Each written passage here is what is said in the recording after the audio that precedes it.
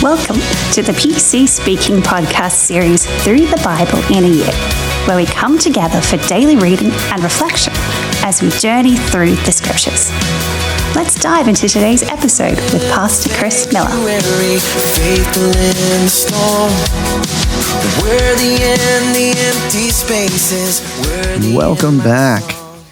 PC Speaking podcast series Through the Bible in a Year. Once again, day 16. Hopefully you're forming a habit, starting to become a regular thing for you. A little less discipline, a little more habit. Habit trumps discipline every single time. Habit doesn't take willpower. It doesn't take cognitive energy. Once you've formed a habit to just do your Bible reading each day, it gets easier and easier the more you do it. We're working our way through the entire Bible in a year, and our reading today is from Genesis chapters 33 through 35, and one chapter from the New Testament, Matthew chapter 12. In Genesis chapter 33, we'll start with a brief overview of what we're going to read today, give you a couple things to think about while we read, and then we'll come back at the end of the podcast and just do a quick few brief devotional thoughts, meditations, maybe a question or two to settle us in God's word for the day. In Genesis chapter 33, Jacob and Esau finally reunite after years of separation and conflict. Jacob approaches Esau, and on the terms they left on, he's expecting him to be hostile, but we'll see how that shakes out today. In Genesis chapter 34, a very distressing event involving Jacob's daughter, Dinah, and some consequences that follow and how that gets handled. It's an interesting passage of scripture, how those things shake out. Look forward to reading that. Genesis 35, Jacob's family returns to Bethel, where God reaffirms his covenant with Jacob and again calls him Israel.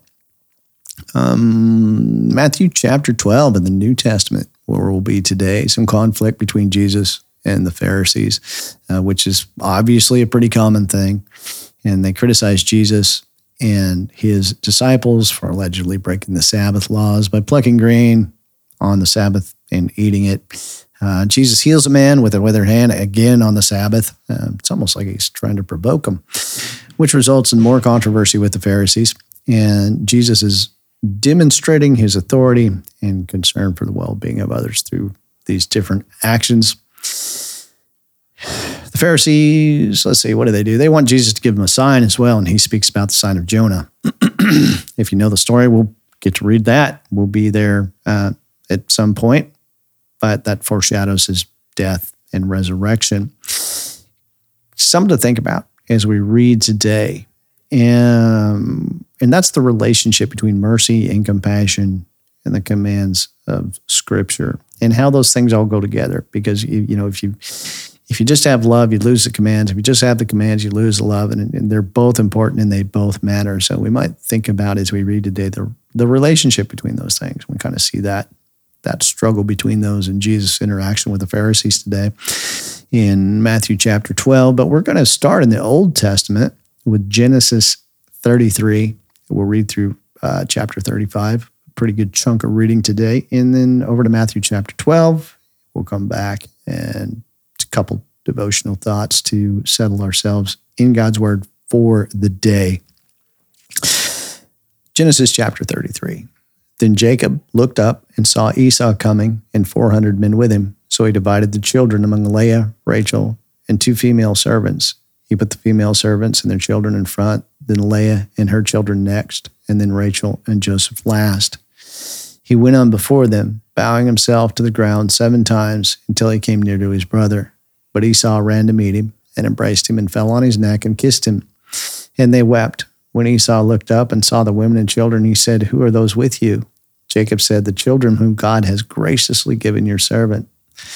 Then the female servants came near, they and their children, and they bowed down.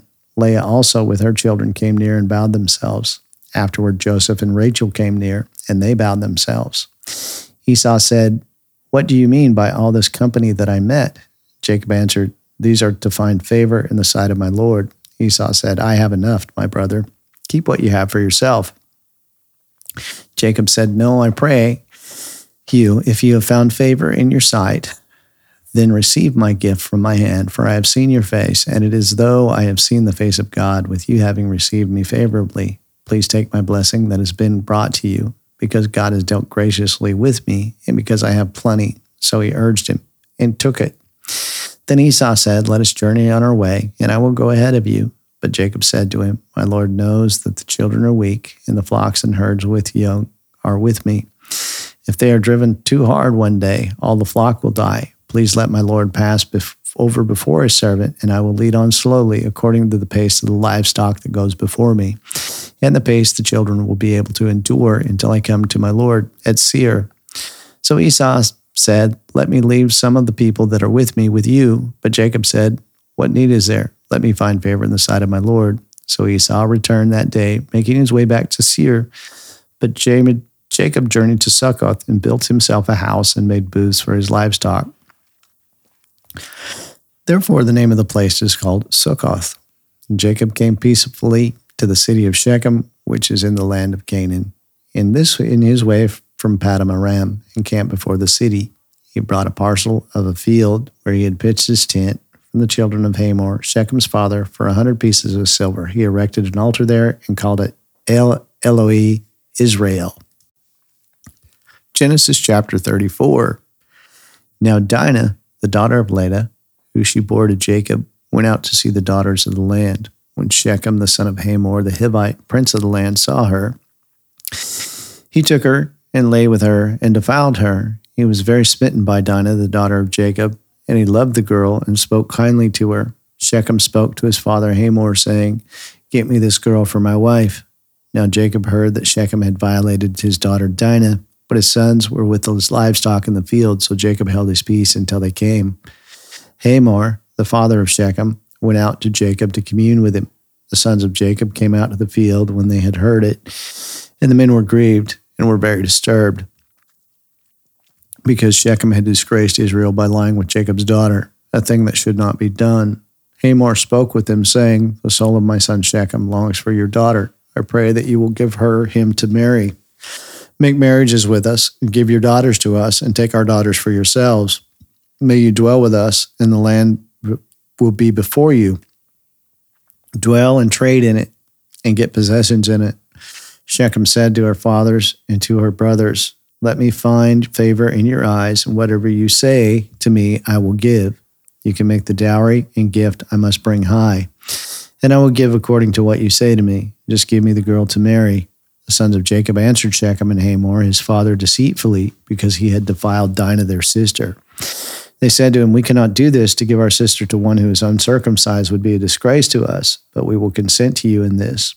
If you will become as we are, that is, every one of your males be circumcised, then we will give our daughters to you. And we will take your daughters to us, and we will dwell with you, and we will become one people. But if you will not listen to us and be circumcised, then we will take our daughter and we will leave. Their words pleased Hamor and Shechem, Hamor's son. The young man did not delay to do the thing because he wanted Jacob's daughter.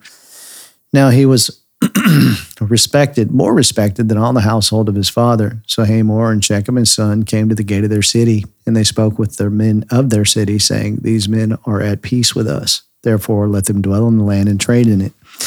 For the land is large enough for them. Let us take their daughters as our wives, and let us give them our daughters. Only on this condition will the men consent to dwell with us and be one people.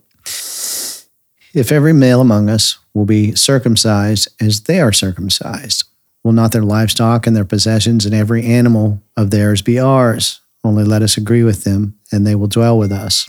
All who went out the gate of the city listened to Hamor and Shechem his son, and every male was circumcised, all who went out the gate of the city. On the third day, when they were in pain, two of Jacob's sons, Simeon and Levi, Dinah's brothers, took their swords and went to the unsuspecting city and killed all the males. They killed Hamor and Shechem, his son, with the edge of the sword, and took Dinah out of the house of Shechem and departed. The sons of Jacob came upon the slain and looted the city because they had defiled their sister. They took their flocks and their herds, their donkeys, and whatever was in the city and the fields. They took captive and looted all their wealth, all their little ones, and their wives, even all that was in each house. Then Jacob said to Simeon and Levi, "You have brought trouble on me by making me revolting among the inhabitants of the land, among the Canaanites and the Perizzites. Our being few in number, they will gather themselves together against me and slay me, and I will be destroyed, both I and my household." But they said, "Should he treat our sister like a prostitute?" Genesis chapter 35. Then God said to Jacob, "Arise, go up to Bethel and dwell there, and there make an altar to God who appeared to you when you fled from the face of Esau your brother." So Jacob said to his household and to all who were with him, "Put away the foreign gods that are among you, purify yourselves and your clothes. Let us arise and go up to Bethel. There will make an altar to God who answered me in the day of my distress and has been with me whenever I have gone." So they gave Jacob all the foreign gods which were in their possession and all their earnings which were in their ears, and Jacob hid them under the oak which was near Shechem. As they traveled, the terror of God was on the cities that were around them, and they did not pursue the sons of Jacob.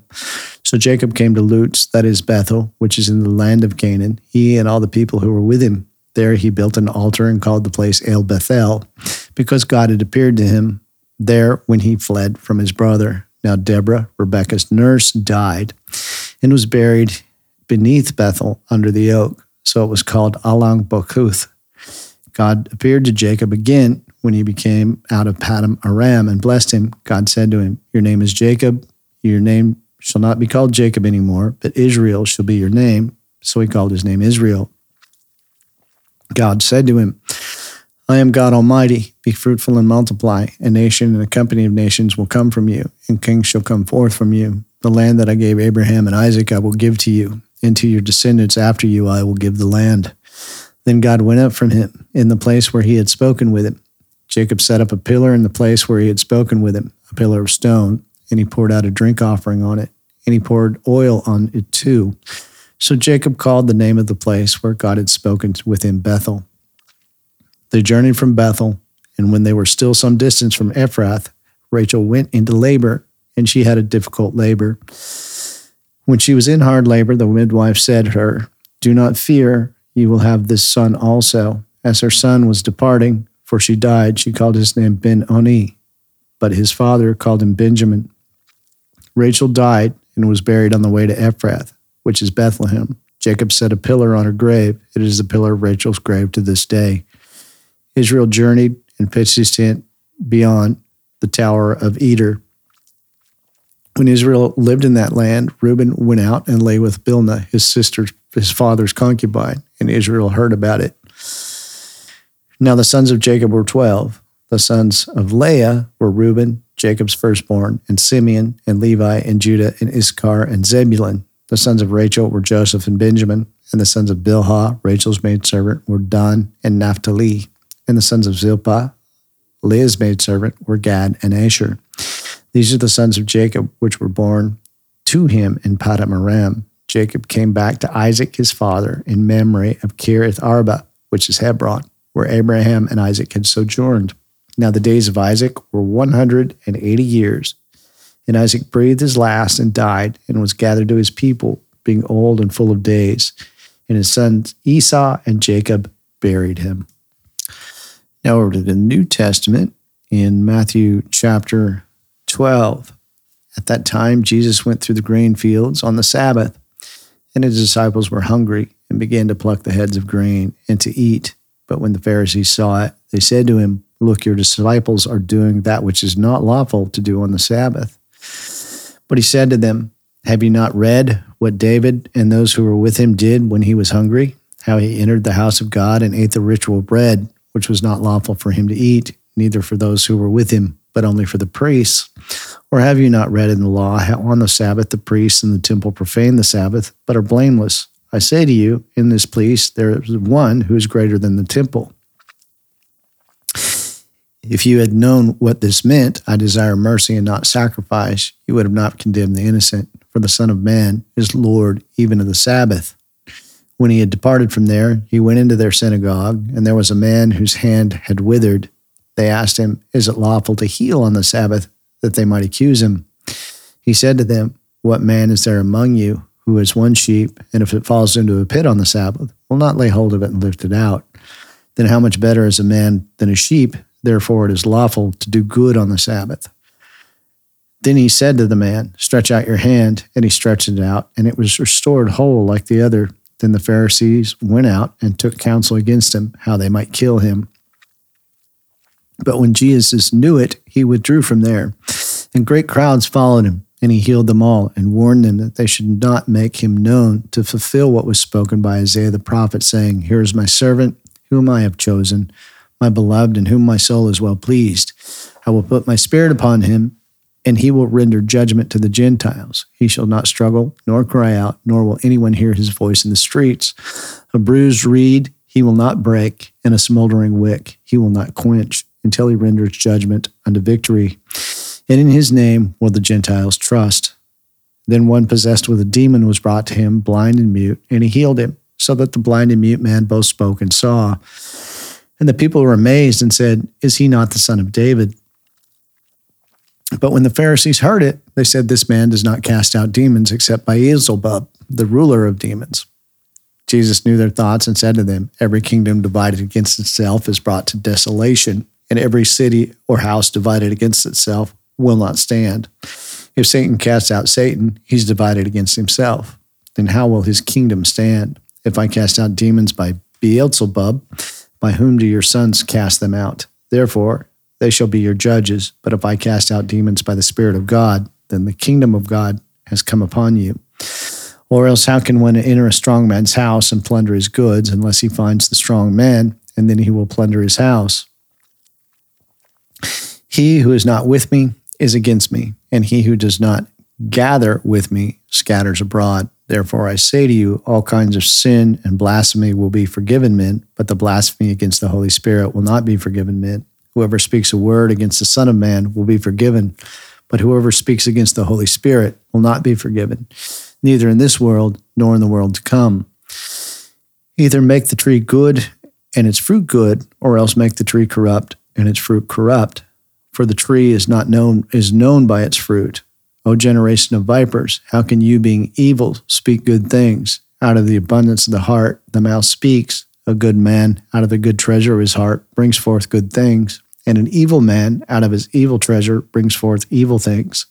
But I say to you that for every idle word that men speak, they will give an account on the day of judgment. For by your words you will be justified, by your words you will be condemned. Then some of the scribes and Pharisees said to him, Teacher, we wish to see a sign from you. But he answered them, an evil and adulterous generation seeks after a sign, and no sign will be given to you except the sign of the prophet Jonah. For as Jonah was 3 days and 3 nights in the belly of the great fish, so will the Son of Man be 3 days and 3 nights in the heart of the earth. The men of Nineveh will stand up at judgment with this generation and will condemn it, because they repented at the preaching of Jonah. And now one greater than Jonah is here. The queen of the south will rise up at the judgment with this generation and will condemn it. For she came from the ends of the earth to hear the wisdom of Solomon, and now one greater than Solomon is here. When an unclean spirit goes out of a man, it passes through dry places seeking rest, but finds none. Then it says, I will return to my house from which I came. And when it comes, it finds it empty, swept, and put in order. Then it goes and brings with itself 7 other spirits more evil than itself. And they enter and dwell there. And the last state of that man is worse than the first. So it shall be also with this evil generation. While he was still speaking to the people, right then his mother and his brothers stood outside asking to speak with him. Then one said to him, Look, your mother and your brothers are standing outside asking to speak with you. But he answered the men. He told them, Who is my mother? Who are my brothers? He stretched out his hand towards his disciples and said, Here are my mother and my brothers. For whoever does the will of my Father who is in heaven is my brother and sister and mother. Well, that is our reading today, Genesis 33 through 35, Matthew chapter 12. Please forgive me my little stumbling over my words here and there as I attempt to pronounce these names and put these sentences together. Think back to what happened with Dinah in Genesis chapter 34. That's it's terrible what happens to her, and then the way her brothers handle it, and then Jacob's afraid because of what's going to happen to him because of what they've done. And You think about the consequences of revenge and why it's important to seek God's guidance in difficult situations. And then overthinking in the New Testament, Matthew chapter 12, there's controversies between Jesus and the Pharisees. He does some healing, he does some teaching. And I think as we bring all of that together, there's so much in each chapter of the Gospels. And as we bring those things together, I think we can see an emphasis on the significance of spiritual understanding. And as a thought to leave with you today, how can we make sure our understanding and then in turn our words align with God's values? Something to think about as we saturate ourselves in God's word today. And once again, thank you for being part of this, and I look forward to speaking with you again tomorrow. Thank you for joining us today on the PC Speaking podcast. Tune in tomorrow for another episode of Through the Bible in a Year. If you have found this helpful, please follow the podcast and share it with a friend. It is our hope and prayer that every episode helps enrich your relationship with God and His Word. Even if the drums stop beating.